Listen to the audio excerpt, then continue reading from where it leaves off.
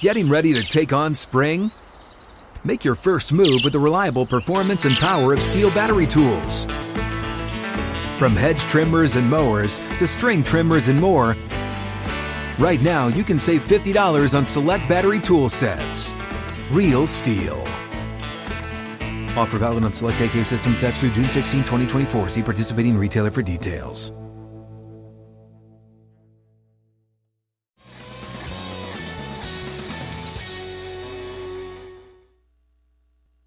Final hour is the Tennessee Power Hour. Outkick 360 rolls on from 6th and Peabody with Yeehaw Beer, Old Smoky Moonshine.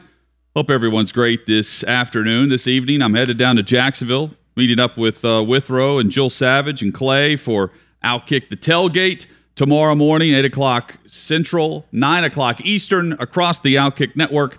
We'll be live tailgating, getting ready for the world's largest cocktail party kickoff in Jacksonville, Georgia, and Florida. No Vols game this weekend, but plenty to talk about with the Tennessee Volunteers. In about 30 minutes, we'll get into the Titans matchup against the Colts, 3 keys on how they can go on the road and win and put away a divisional opponent pretty early in this season. But first, we turn our attention to Knoxville and get all the news and headlines as we do each and every Friday with Brent Hubbs and Austin Price of VolQuest.com, the very best in their coverage of Tennessee athletics and specifically Tennessee football. Brent, how you doing? I'm doing well. Hope you guys are doing well today. Absolutely. I know Austin's going to check in momentarily as well. We'll get a thumbs up when he enters the room. I want to just jump in immediately, Brent, and say, what a huge weekend it is for recruiting. It always is in open weeks. What can you put into perspective for us what the weekend will be like for Heupel and his staff? Well, they've just got guys spread all over the country. I mean, from Arizona to California to Florida, Alabama, Mississippi, out in Kansas at the junior college ranks. I mean, when you have the open date, Austin, you better take full advantage of it, and you better be out Thursday, Friday, Saturday, and that's essentially what Tennessee is doing. With only one open date in a year, you got to make the most of it. Tennessee scattered out of here Wednesday afternoon, and they'll come back to town Sunday morning or Saturday night late after seeing a bunch of guys around the country. What? Ho, ho, ho, guys. Hello. Wow. Exactly right. You're exactly right, Brent, because Rodney Garner was out on Wednesday. Hold on. I saw a tweet about this. It is October 29th. When did this go up, and how do you justify it? Well, it went up last week when I was at Alabama. I was getting pictures of trees going up while I was sitting in the press box at Bryant-Denny. And again, listen, if I'm not having to put it up, I'm not going to complain. How does your wife defend herself? The Christmas tree is up at the Price household on October 29th, for the Is this a new family record? Sunday, when the kids come Sunday and they say, trick or treat, I'm going to say, ho, ho, ho. Give out Christmas tree ornaments. Is this a new record for the Price household? October 28th. I don't know what our record is. We've had one up like this before. It's not every year. Normally it's first week of November. But again, I'm not going to complain when I don't have to do it. So, I love next year. Go ahead, Hubbs. Next August, the girls are going to be out and they're going to be saying, first day of second grade, and it's going to be in front of their Christmas tree. Just don't take it down. Maybe throw a sheet over it for a few months. But don't take it down. I also love how Hubbs, when Austin entered the room, was just setting, and they do a great job of this, of setting each other up for a follow-up if they want one. And Austin had just entered, and we were talking recruiting, and Hubbs was setting him up. And it was just like Brent was like, yeah, a Christmas tree's in his background in October. No big deal. Austin, your thoughts on recruiting? Tennessee right now has more juice than they've had at any point during Josh Heupel's, 8 or 9 months on the job. I mean, it's as simple as that. I mean, because they've got tangible proof. I mean, there was, really no juice, no energy amongst the program, in my opinion, really all off season. It was like, it's not a knock on anything. It's just kind of like cloud of investigation, another coaching change. So fans are just like, man, I went all in with all these guys. I'm going to take a wait and see approach. And then this group comes out and they play so hard that all the fans are like diving right back in. They're all in on this team. They're all in on the football program and Josh Heupel. And in turn, you've had atmospheres like the one at Ole Miss that have been special for recruiting. And and again, it just literally Brent took 6 months to play a game, to show something on tape, and it's easy to sit back and say if you're Josh Heupel, like, hey, we just got to get to a game, put something on tape. But that's a long time, especially when you had the first 3 months where there was a dead period and kids couldn't be on campus. Then all of a sudden they could come to campus, but you really still didn't have anything to show. You've got a depleted roster, and so I just feel like right now they're kind of capitalizing on a little bit of momentum. And we'll see over the next 8 weeks if they're able to reel in anybody of significance. I do think they're going to take a few swings at some guys and see what happens. Like a guy like DeMario Tolan, who was, a finalist. Tennessee was a finalist for him before he committed to LSU. They're going to see him tonight, or actually saw him last night, and play a game down in Orlando. And he's really sure what the future is with LSU at this point. So you're going to take some swings at some guys that may be committed to other places and see what happens. They've still got people surely using the unfinished investigation against them. What has the recruiting pitch evolved to now based on what they've done on the field? Well, they're trying to be upfront and honest with the kids. Obviously they can't say for sure on anything, Brent, but at the same time, I'm not sure Tennessee's going to self-impose anything either. I mean, like, why would you self-impose something when the NCAA seems so weak and it takes, 14 years to get to any kind of, verdict on any of these top cases. I mean, look at these basketball cases that, have taken years upon years to kind of get to the point where all of a sudden you're getting closer to the finish line. I just don't feel like Tennessee's going to self-impose anything. And, they're sure not going to self-impose a bowl ban this year. And so I think Tennessee's kind of just, continuing to recruit, continuing to play, and, going on from there. Yeah, and I think the other thing, too, is with the NCAA losing, a lot of its mustard and a lot of its strength, there's going to be some new things that are going to be written in with Power 5 commissioners and who's kind of going to take control of some things like that. In some cases, as maddening as it is to fans that it's dragging on, it might serve Tennessee best to drag it on as long as possible because you might get less penalty. I think that's going to be the case at LSU. I mean, I think the longer this thing goes for Will Wade, then the more you're looking at a few game suspension for him and you roll on type deal. So I think there's a school of thought there that, maybe you benefit by this thing, kind of dragging out a little bit longer than anybody had thought that it would. I'll go back to what the chancellor said back last spring. She never had any anticipation that it would be resolved this football season, and she's going to be right. Guys, we know that the quarterback situation will be interesting moving forward, not this season, but for recruiting. And I know they have some commitments, and Austin, I'll start with you on this. Is the coaching staff definitive on not only do they want Hendon Hooker back, he's the guy. They are focused on him being the starter. How does that affect recruiting in that area? How does that affect the transfer portal for Heupel? And if he were to dip his toe in and get another transfer at that position?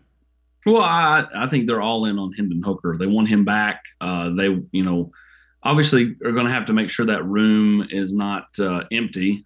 Right. And you don't know what's going to happen with Joe Milton. Is Joe content just kind of riding it out, getting into his education and, being a backup?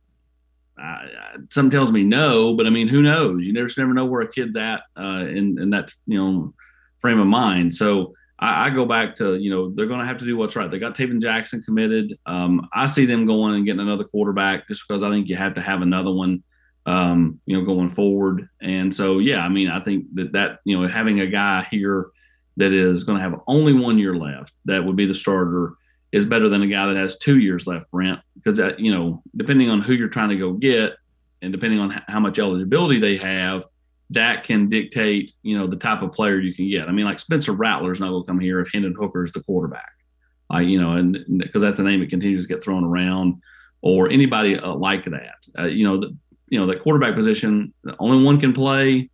They all want to play, and that's why you see them move around so frequently. Mm-hmm. Even before there was a one-time transfer rule, you had Justin Fields moving around and, Jacob Eason moving around and Jalen Hurts going to Oklahoma, so on and so forth. It's just a situation where Only one can play, and they all want to play, and they're unwilling to wait. Yeah, it's a really it's an interesting position that they're in, and I don't know what the answer is and what you do, because Austin, you're right. I mean, you're not an attractive transfer place for a guy with 1 year of eligibility. If you take a guy with multi-year eligibility, how much does that affect you recruiting a 23 high school quarterback? And then how much does a guy like Taven Jackson, who's going to be here in January, is a pretty highly acclaimed high school quarterback, does he kind of prevent somebody from transferring in? Do you take a second high school quarterback? Is there a guy you could get as a second there? I don't know, but you don't want to sit in that room and it be Joey Halsley and two other guys, because that's not enough. You got to create some depth in there. I'm just not sure how you go about doing that, because there's some things working against you, even though you don't have a bunch of numbers. They've got openings, right? That we know that other than Hendon Hooker, we expect that they'll have the next two backups available for freshmen, incoming freshmen, or for the transfer portal. Let's move to Harrison Bailey, guys, and Hubs. The decision, not a big shock. He handled it the right way. Everything coming out during the bye week. He's going into the final month here before we'll start to see a lot of movement. Makes sense on the timing, but why did it not work for Bailey?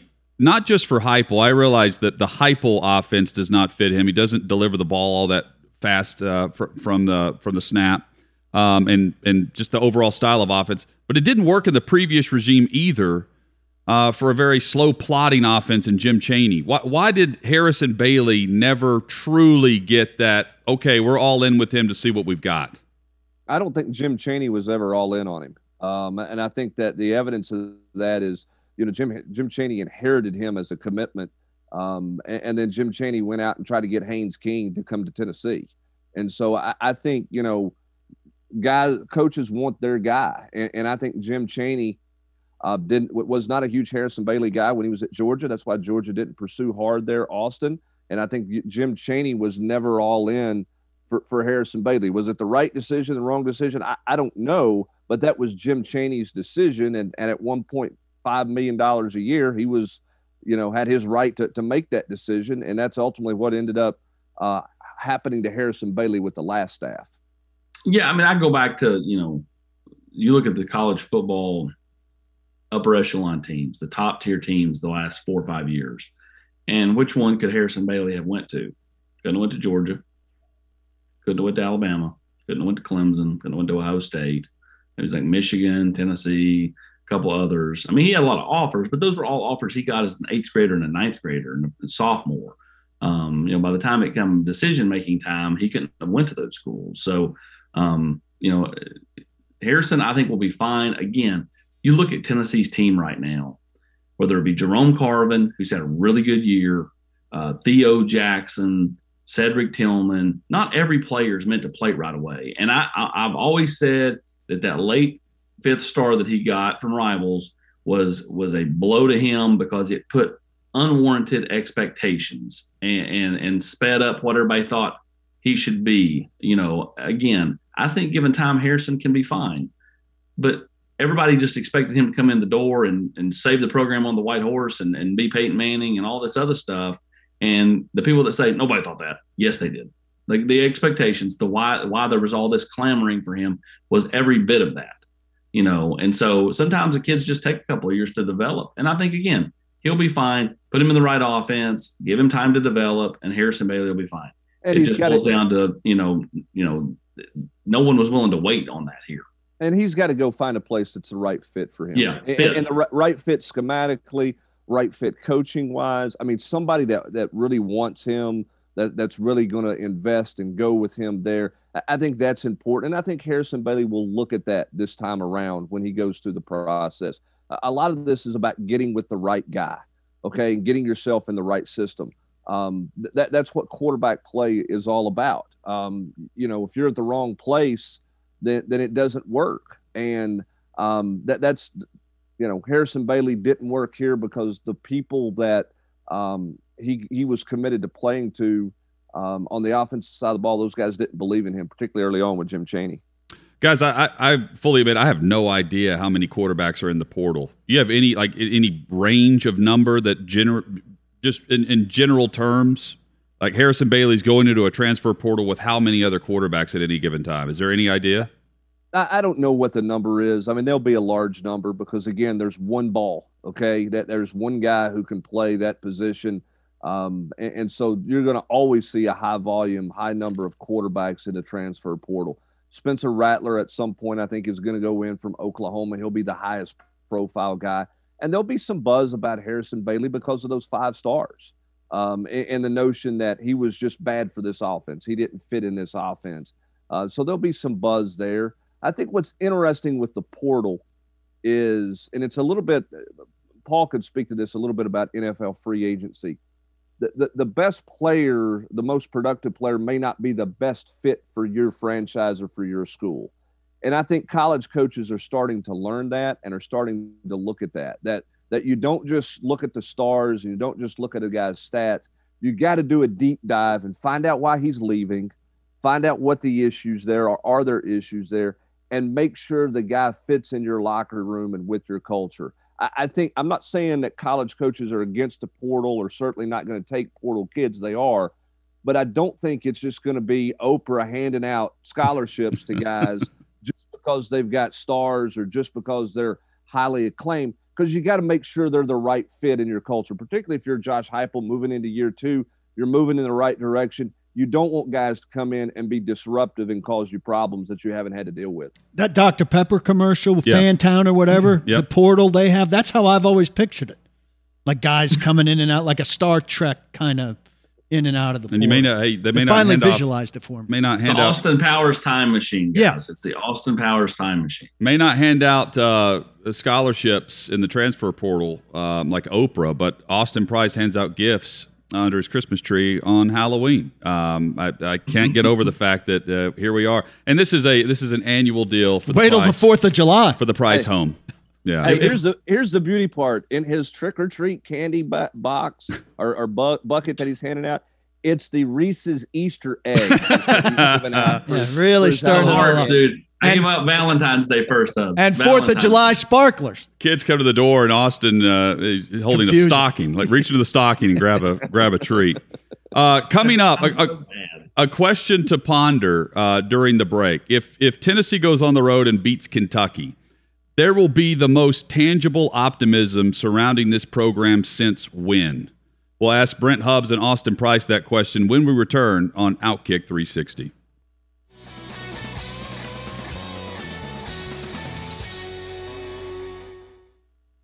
The Kentucky Wildcats face Mississippi State on Saturday. The Vols are off before they will be in Lexington to take on the Wildcats in Week 10 of the college football season. It's Outkick 360 across the Outkick Network. We're joined by Brent Hubbs and Austin Price of VolQuest.com. Brent, and then Austin, if we see Tennessee go on the road, which they're totally capable of, and beat Kentucky a week from now, there will be the most tangible optimism surrounding Josh Heupel and this program since when? It's a good question. Looking back, everybody now has no use for Jeremy Pruitt, but they did have an 8-game winning streak heading into Week 3 last year. When you go back and look at how they ended that previous season in 19 and then in 20, they won their first 2 games, and then they're ranked 14th in the country, and they go to Georgia and have a halftime lead. Looking back on it, it looks like that was not a very good football team, but there was pretty good optimism there. But from an offensive standpoint, and the excitement around this team and their ability to score, you probably got to go back to that 10-game win streak or so that Butch Jones put together before that they lost at Texas A&M in overtime, and then obviously gagged that 2016 season away, Austin, with a loss to South Carolina, and then just a horrible loss in Nashville to Vanderbilt.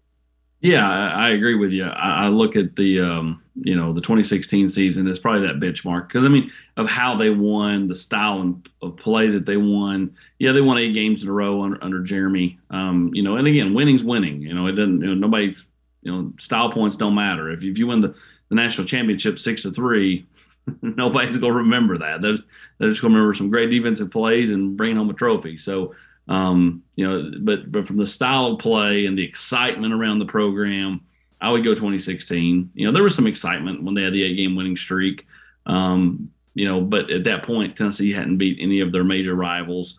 And they haven't here either. But the point being is, you've got to, be competitive in those games against, Florida, Georgia, Alabama. And, this team with not a lot of depth went down there and battled. And people are taking notice of it. Well, and here's the thing, too. What gets people excited is quarterback play. Okay. And when you look at the fact that Hendon Hooker is given some things for fans to be optimistic about, and they haven't had that. Sorry, I was distracted by Austin's changing lights. Whatever he did on his Christmas tree there bothered me and broke my train of thought. But the point being, when don't you have a seizure. I know when you have quarterback play, that changes the outlook that everybody has, right? And Tennessee, nobody was excited about Jerry Garantano last year. Even when they were winning games, there wasn't excitement there. They were excited about what Josh Dobbs and that offense were doing because they were putting up so many points, and they were a fun team to watch play. With the week off, they figure to be as healthy as maybe they're going to be for the rest of the season, particularly on the offensive line. Mays brothers carrying each other off the field. What's the best people can hope for coming off of this rest and heading into Kentucky? Well, I think that, as you just pointed out, they're as healthy as they're going to be the rest of the way. And, can they get, Cade back for Kentucky? I think he's going to play, having been around him for Tennessee Prime Tuesday night and just kind of talking to him off to the side. He never said one way or the other, but he made it clear, he knows he's got a 4-game run left to play with this team and Cooper.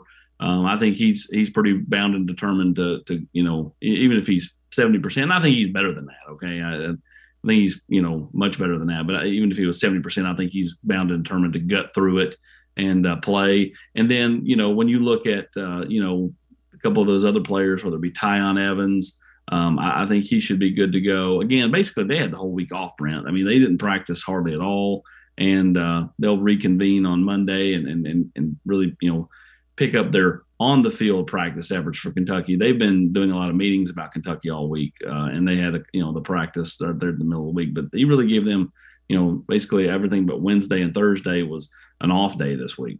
Yeah, and a lot of the guys didn't even go through the whole practice on Wednesday and Thursday because of just the volume of snaps some guys that played. They're trying to be smart with those guys. They want to make sure that they're fresh and have their legs back under them for Kentucky in the stretch run. Interesting on the offensive line, they might get a little bit better in terms of depth if Kayron Calvert can get himself in a situation where he can play some snaps. He's not going to be in game shape the rest of the year, but could he be a guy who comes in and spot fills for some guys? And same for Kingston Harris. I don't know if either one of them are going to be ready in the month of November, but there's a chance. And if that happens, then they're going to be more talented on the offensive line with some more depth that they have not had all season long. And that adds even more it's another notch in the Heupel column, right? It's a check mark because he wants to rotate more linemen based on that pace, and he hasn't been able to do it with the injuries. What was Kayron's injury? To me, when it first came out, I thought his season was over. It was shoulder. Oh, okay. Still, I mean, something went down with him, and I know that you guys had reported he was going to try to make it back, but man, I think the belief was that he was going to miss the whole year when he had the injury to the shoulder bicep area, and he's in a situation where it's gotten better. It's healed at a pretty fast rate, and he can play down the stretch of this season and still get the year back. Because there's only 4 games and he has an opportunity to do that. So I think he wants to give it a go. And then, hopefully Tennessee can keep him healthy and get him back next year as a super senior, which would be important because he needs that they need all the depth they can get. Austin's shaking me off here. Well, I was going to say, not sure, bicep. Bicep. Before we go any further, I would like to know what happened to Paul's eye. I mean, he's got a black eye over here. I mean, like, it's looking way better. Chad's absent from the show, so apparently those two got into it, and Paul was the last man standing. It's looking so much better that you're the first person that's mentioned it. But have you missed the progress of this thing that's been going on for months? He hasn't missed it at all. He's mentioning it for that reason. It's healing after, thank you for asking, removal of a cancerous spot.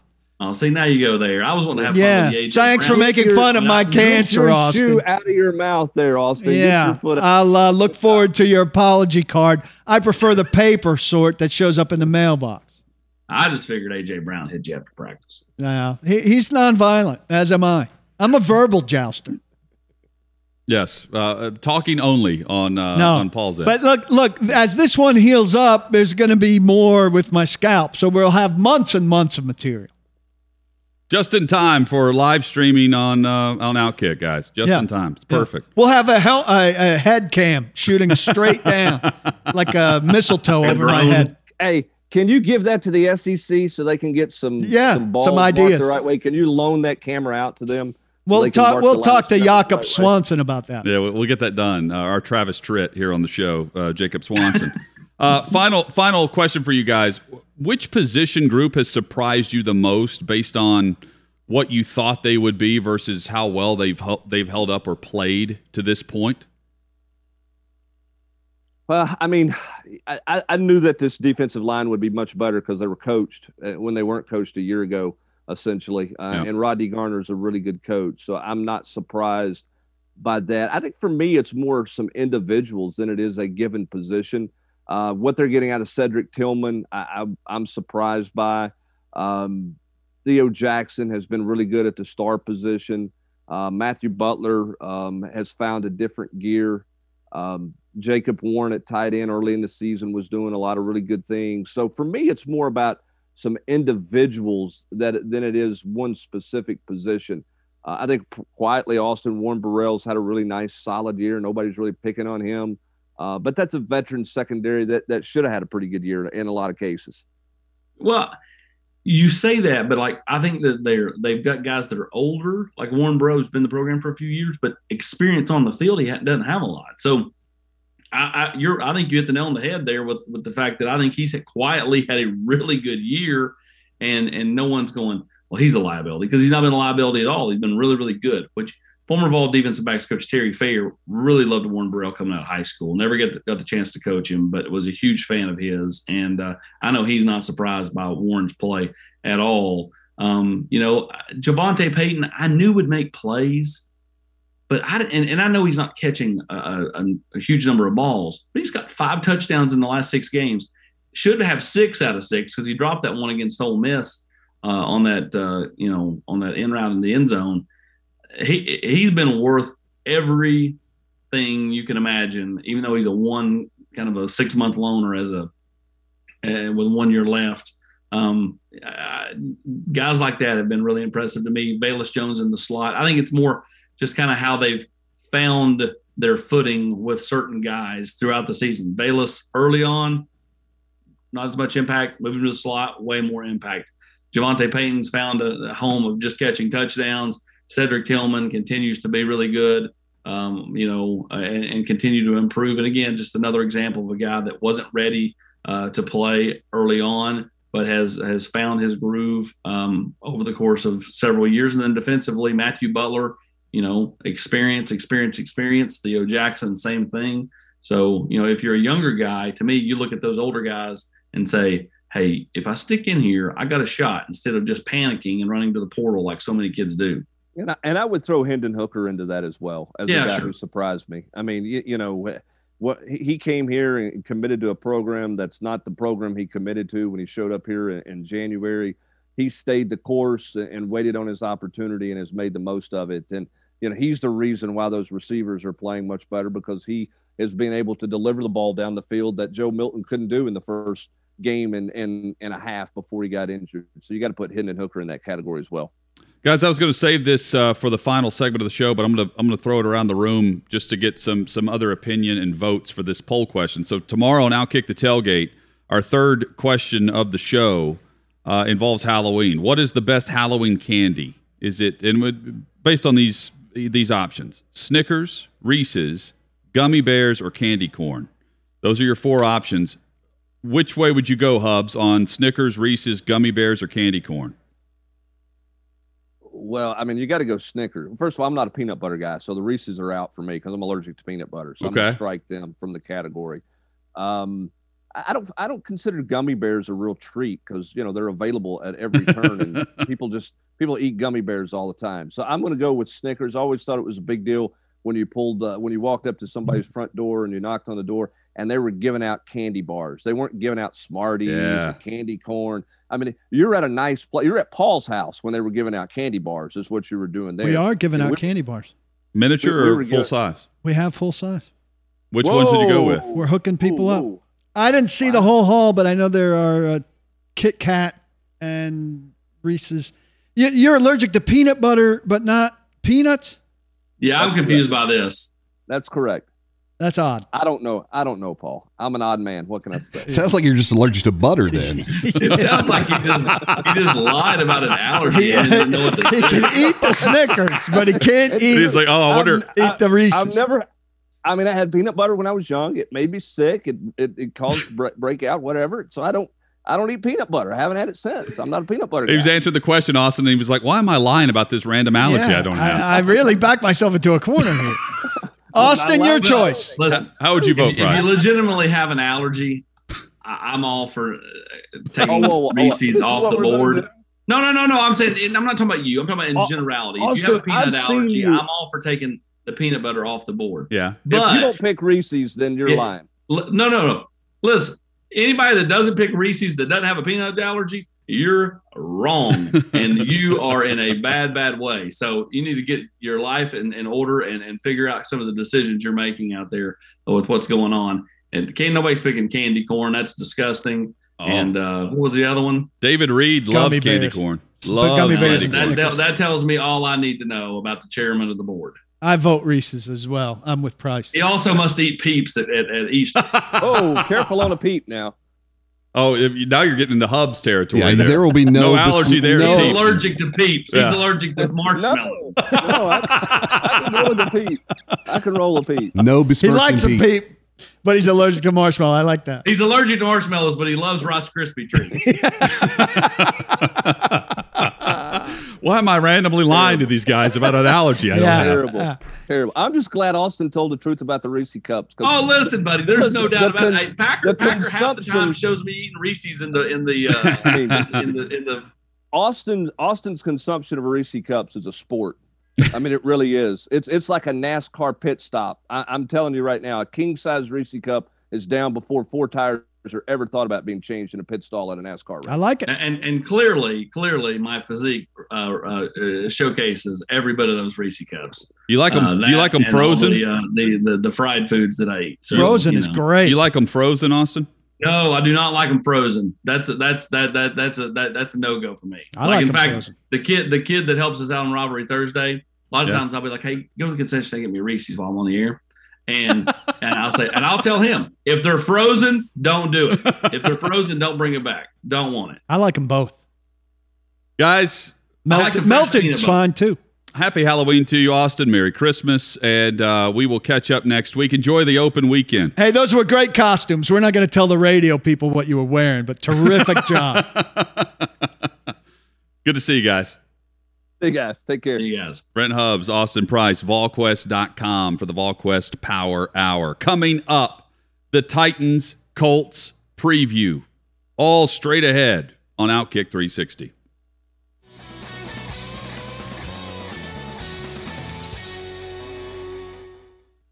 Headed into the weekend. Outkick 360 across the Outkick network. Shout out to Fox Sports Knoxville, Fox Sports Shoals, Sports Radio 104.7 in the Upper Cumberland. We say hello to you.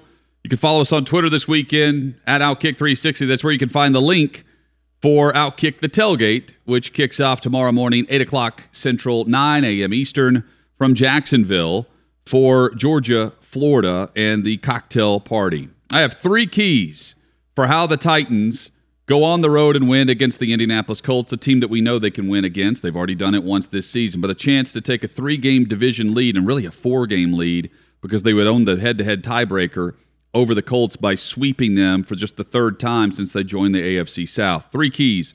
Number 1, Paul, I say they have to build off of their play-action efficiency. Tannehill had his best play-action game of the season last week. 9 of 11 passing, 173 yards on play action. the explosion was there. A.J. Brown is back. Play action from the very first play of the game worked, and they were extremely efficient. How efficient? We know they were excellent in play action in 2020 with Arthur Smith. They only had one game with more passing yards on play action last year than what they did last week. I'm not saying they have to reach those same type numbers, 173 yards on play action, but man, would it give it would give the Colts defense a lot to work with. They need to keep building off of that. Keep this in mind. Indy's defense is the reason why this game is so close in Vegas. Indianapolis has allowed the fourth fewest points per game and the second fewest rushing yards per game over the last month. And I chose the last month because that's when the Titans last saw the Colts to now.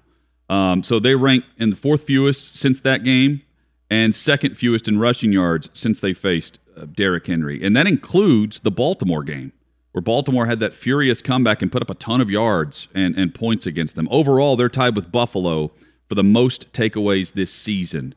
The Titans, they have to... The takeaway from the win, the Titans turned it over 3 times, but they were efficient in certain areas of their game. Tannehill really took over earlier this season against the Colts. They will have to earn it again. The Colts defense makes you earn it. Nothing comes easy, but now they've got A.J. back. Derrick Henry has a tradition of doing better in the second game against division opponents. And on the road, we know what he does. Yeah, but he had a good game against the Colts there. The Titans survived the game with all those turnovers and everything. Be a different kind of game. Well, so that's let's go to the run game because that's the second key. Who gets to 100? And it's not necessarily the 100-yard plateau. It's just who has the best game. Who slows down the other opponent's running back, maybe is a better way to phrase this. Only 3 backs this season have 3 or more 100-yard efforts on the year. Jonathan Taylor and Derrick Henry are 2 of those 3 backs. Who's the third? Chubb is the other one. I'm surprised because he's been hurt. And he's been extremely efficient when he's been playing. Both teams are going to be run-oriented on Sunday, can either contain the opposition. That's key number 2. Key number 3, on a similar note, the Titans' defense is top 10 in points allowed since their trip to Seattle. And they made Indy earn it, even on short fields. They made them earn it. Nothing was free. Wentz is not nearly as hobbled as he was when the Titans saw him in Week 3. He's been playing well. They need more efficiency in that area where they have vastly improved. The Titans need a carbon copy effort of what they did against the Colts defensively back in Week 3 because the Colts are improved on offense because they're just healthier now on offense. Those are my 3 keys. And holding Kansas City down to 3 points really helps your scoring average. Yes. They gave up points to the Bills. Right, what was that, 31-24? Yeah, it was I'm not going to remember the score well. But, look, I think you're on the run game, 34-31, Jonathan Taylor has broken off a lot of big runs. They don't use him enough. They're determined to get their other guys in the mix. I think they'd be wiser to stick with him longer. They're not going to change their formula, same way the Titans aren't going to change their formula and all of a sudden use Henry less. I'm glad you mentioned that. This is an empty the barrel mindset game for the Colts, but I don't think they come out and do anything crazy. I think they stick with their formula to try to win against the Titans straight up. They don't come out. I don't think they come out with some onside kick or something to begin the game, but now watch them do that. I just don't think that's in Frank Reich's best interest in this one. If the Indy wins, we know there's a 1-game separation. The Titans would still be number 1 in the division, but only by a game. If the Titans win, they have a 3-game lead in the AFC South.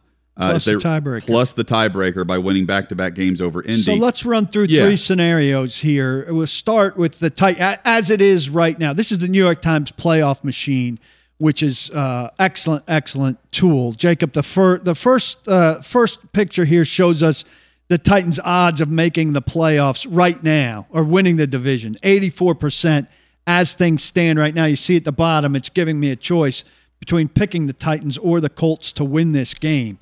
So in the next one, we go from 84% to win the division. With the Titans winning this game, 97% chance to win this division. That's the 4-game lead that we're talking about. Unheard of, 97% chance of winning the division before November 1st. But we're thinking if they lose, the Colts really close the margin. If you pick the Colts to win this game, look at what happened. Titans still 71% chance to win the division. You're in pretty good shape even if you lose this game. They don't need to be thinking that way, but it's not a death blow. It's really great if they win this game, but it's not really bad if they lose this game. Though you're going to have a lot of regret because you could have put yourself in unbelievable position. This goes into what Chad was mentioning earlier this week with the way the Colts finished the season, but let's just quickly fast forward past this game. In November, they have back-to-back games against the Bills and the Bucs. So even if they win this game, they're within a game, but they have the toughest part of their schedules coming up. Now, they're saying they're going to be healthier now. Yeah. But the toughest part of their schedule is still to come. Titans finish the toughest part of their schedule next week in Los Angeles. And they're already 2-0 in the toughest part of their schedule. Even if they lose to the Colts and the Rams, things get far easier after that. So, this is a big one. I can't remember a mid-season game, and I'm not the best memory for Titans seasons, despite the fact that I've been at most of this since the very beginning. But it's hard to remember a scenario where a midseason game meant so much. And mostly that's because you don't play the second half of your season series on October 31st very often. It's a scheduling glitch, really. And it's not good for the long term, but it's great in the short term that there's a game on Sunday afternoon that means so incredibly much in the AFC South. Is Marcus Johnson capable of stepping up and being the number 2 this week with Julio out? Former Colt. Well, I mean, he's playing off of – I think it's an easier job when you're playing off of A.J. Brown. In other positions, where they've had both A.J. and Julio hobbled or out, you were asking a guy to play number 2 off of number 1 who wasn't a number 1. So I think he can be efficient and effective. I mean, we've seen Westbrook-Ikhine do some number 2 things off of A.J. Brown, and he may be asked to do it more than Marcus Johnson. But I think Johnson and Westbrook-Ikhine are capable of doing number 2 things if A.J. Brown's playing at his peak, and I expect A.J. Brown to be playing at his peak, though they're still going to he's not playing 100% of the snaps. See, they need to hit on Marcus Johnson. That needs to be the quote-unquote find now, because Julio's going to be back and forth like this for the rest of the year, right? And then you try to get him to the postseason and capitalize on why you brought him here. Josh Reynolds, I'm not buying for a minute that he's going to be a number 2 wideout in this offense. Nick Westbrook-Ikhine is a role player, but a good one, but a role player. Marcus Johnson could be the most consistent of the group. And then can they find any consistency? And Pruitt can be the answer. Can they find some consistency in the middle of the field? Or can Ferkser emerge? I mean, Ferkser's like patient, not patient zero. He's just invisible now. He's allowed, they threw to him at the end of the Jets game to win it. He didn't get the ball, a catchable ball that should have won that game and would have them as the best team in the AFC right now. Where is he? It's not just that they're not putting him out there, but it's that he hasn't taken advantage of the opportunities when he's had them.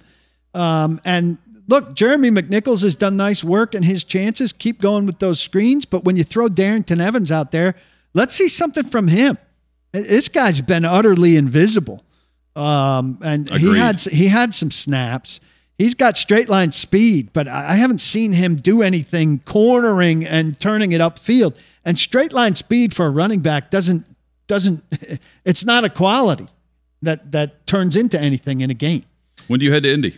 5:00 tomorrow night. Right. I was driving all of this time, and then all of a sudden I decided to fly. More for Monday morning than for Saturday afternoon. So I got some kids baseball tomorrow, and then a flight to Indy. Monday's show is going to be jam-packed. Hope you'll join us 2:00 Central, 3:00 Eastern for Outkick 360, where we're going to recap all the big games in college football, and you best believe we'll be talking Titans, Colts, and the results of what happens at Lucas Oil Stadium. Join us then on Monday right here for 360. Have a good trip. Have a cocktail for me. Yep. Don't block the box. Do lock the locks.